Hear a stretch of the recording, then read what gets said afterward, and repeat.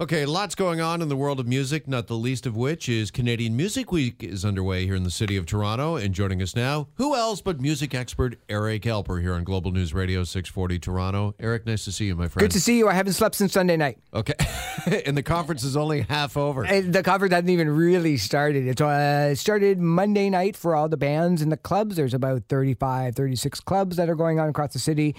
And the conference really starts on Thursday. So do you think caffeine consumption, is it up noticeably in the city this week, everybody? Because this is not, when you go to a conference in the morning or during the day, these are not typically music people or musicians' hours.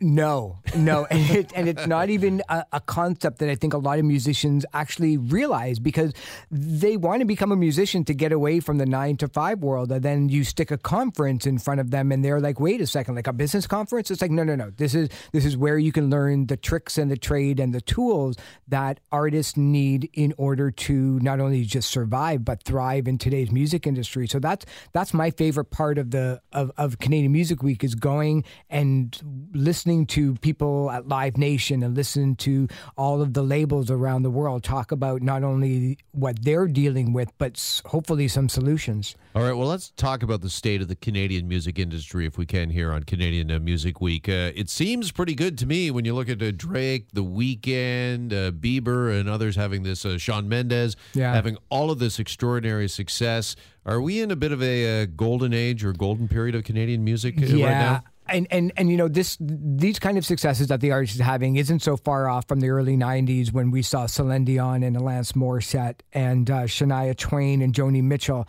having huge success. And then even further back in the 80s, where you had Bryan Adams and Corey Hart and artists like that, Tom Cochrane selling, millions of copies around the world. And we're definitely seeing that here. And I think the big difference is that every artist out there, whether you're in Toronto or Barrie or Scarborough, your competition is not another band from Toronto. Your competition is Bruce Springsteen. Your competition, if you play pop music, is Ariana Grande.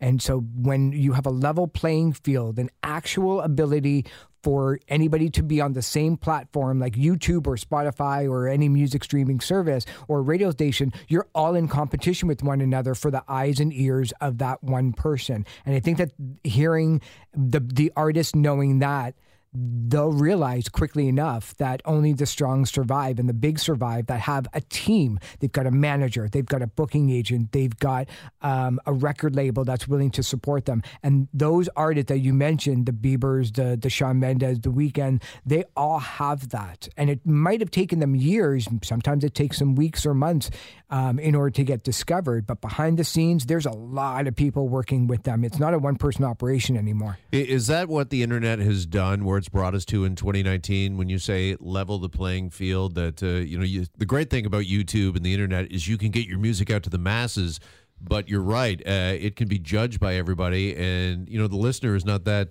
disconcerting, if you will. They are going to judge it against some of the biggest music acts in the world as to whether you're good or not. Yeah, I mean, we're all into that. Every business is facing that right now. When you're facing it here at AM 640 with your competition, or not only just every other radio station that people have access to, but podcasting. And we're all after the dollar. So whenever the Avengers, comes out with a new movie, that's time away spent from a radio station. That's time away spent from listening to music. And even though that we all should build each other up and support one another and champion one another, I think it's a little bit of a shock to the mental system for artists to realize that just because you have your video up on YouTube doesn't mean it gets deserved to be seen and heard. Nobody has time for good anymore. We only have time for great. And that's where you start to get into a little bit of the manipulation of advertising and their rules. Is you got to make them laugh, you got to make them cry, you got to make them angry, or you have to be so good at what you do that it makes people want to share those things. Let me ask you, what are the repercussions of that, though? Because I'm trying to remember the artist I heard interviewed recently, and they were saying that they didn't The Beatles. Sure. They were saying that no, it was not the Beatles. Because there were four of them. They were saying that they did not find their footing until about their third album, that they were given that's like room. that's like every artist right now. Yeah, and time to grow. But it sounds like artists with the internet today, what we're talking about, are not given that time. Not even close to it. There's a lot of artists that, Bruce Springsteen didn't crack until his third album. The Rolling Stones didn't crack until their second. One of my favorite bands, Tears for Fears, didn't crack until their second. There's so many bands, the Who and so many bands that needed to have their 7-year period where they wrote 500 songs, and I tell artists that now. It's like, you think that you have 3 songs for a small album or an EP, as it's called in the industry, and you stick it up on Spotify and nobody listens to it. It's like, yeah. You got to write like 100 songs and they're going to be terrible. Yeah. But you need to get through your 10,000 hours of practice in order to know how to write and how to play. And I think a lot of bands see an overnight success like Shawn Mendes, but don't realize that he spent 18 months on the social media platform Vine making 6-second videos, and he would be really filming 20 minutes worth of material to get it down to that perfect 6 seconds. That's a lot of work. I'm not sure that the bands realize it. Are we also throwing some bands under the scrap heap prematurely because they're not given that time to mature and grow? Yeah, I know big record labels now are only signing artists for one song. And if that one song doesn't get anywhere between 20 and 40 million streams on music streaming services or 20 million views on YouTube, they're dropping them because the amount of money in advertising and promotion that they have to spend in order to get to those numbers, they're probably barely breaking even, and the payoff is the second single, where you have all these fans from the first one now coming to you and following you and waiting to see what you do. But if that first single doesn't even break, forget about album, you're not really getting a chance for the second one. So yeah, sooner, we're going to find, it's funny, there's always these articles every now and again that say, the 10 best unheard albums of the 70s, or they'll pick a year.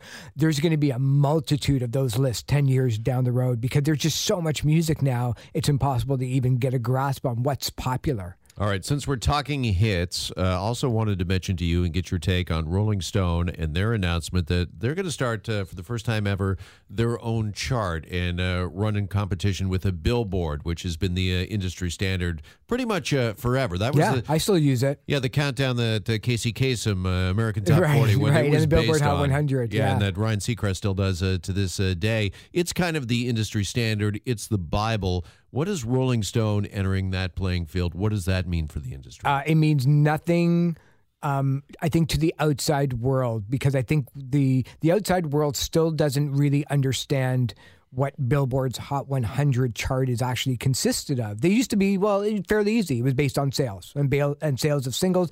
Now it's based on streaming services and it's based on downloads, but downloads is only worth X amount compared to streaming. It takes 1,500 streams on a free site to hit one sale, and it's very confusing. That's why people love talking about the film world, and it's like number one at the box office. That's it. Yeah. It's really simple. You spend money, this is it.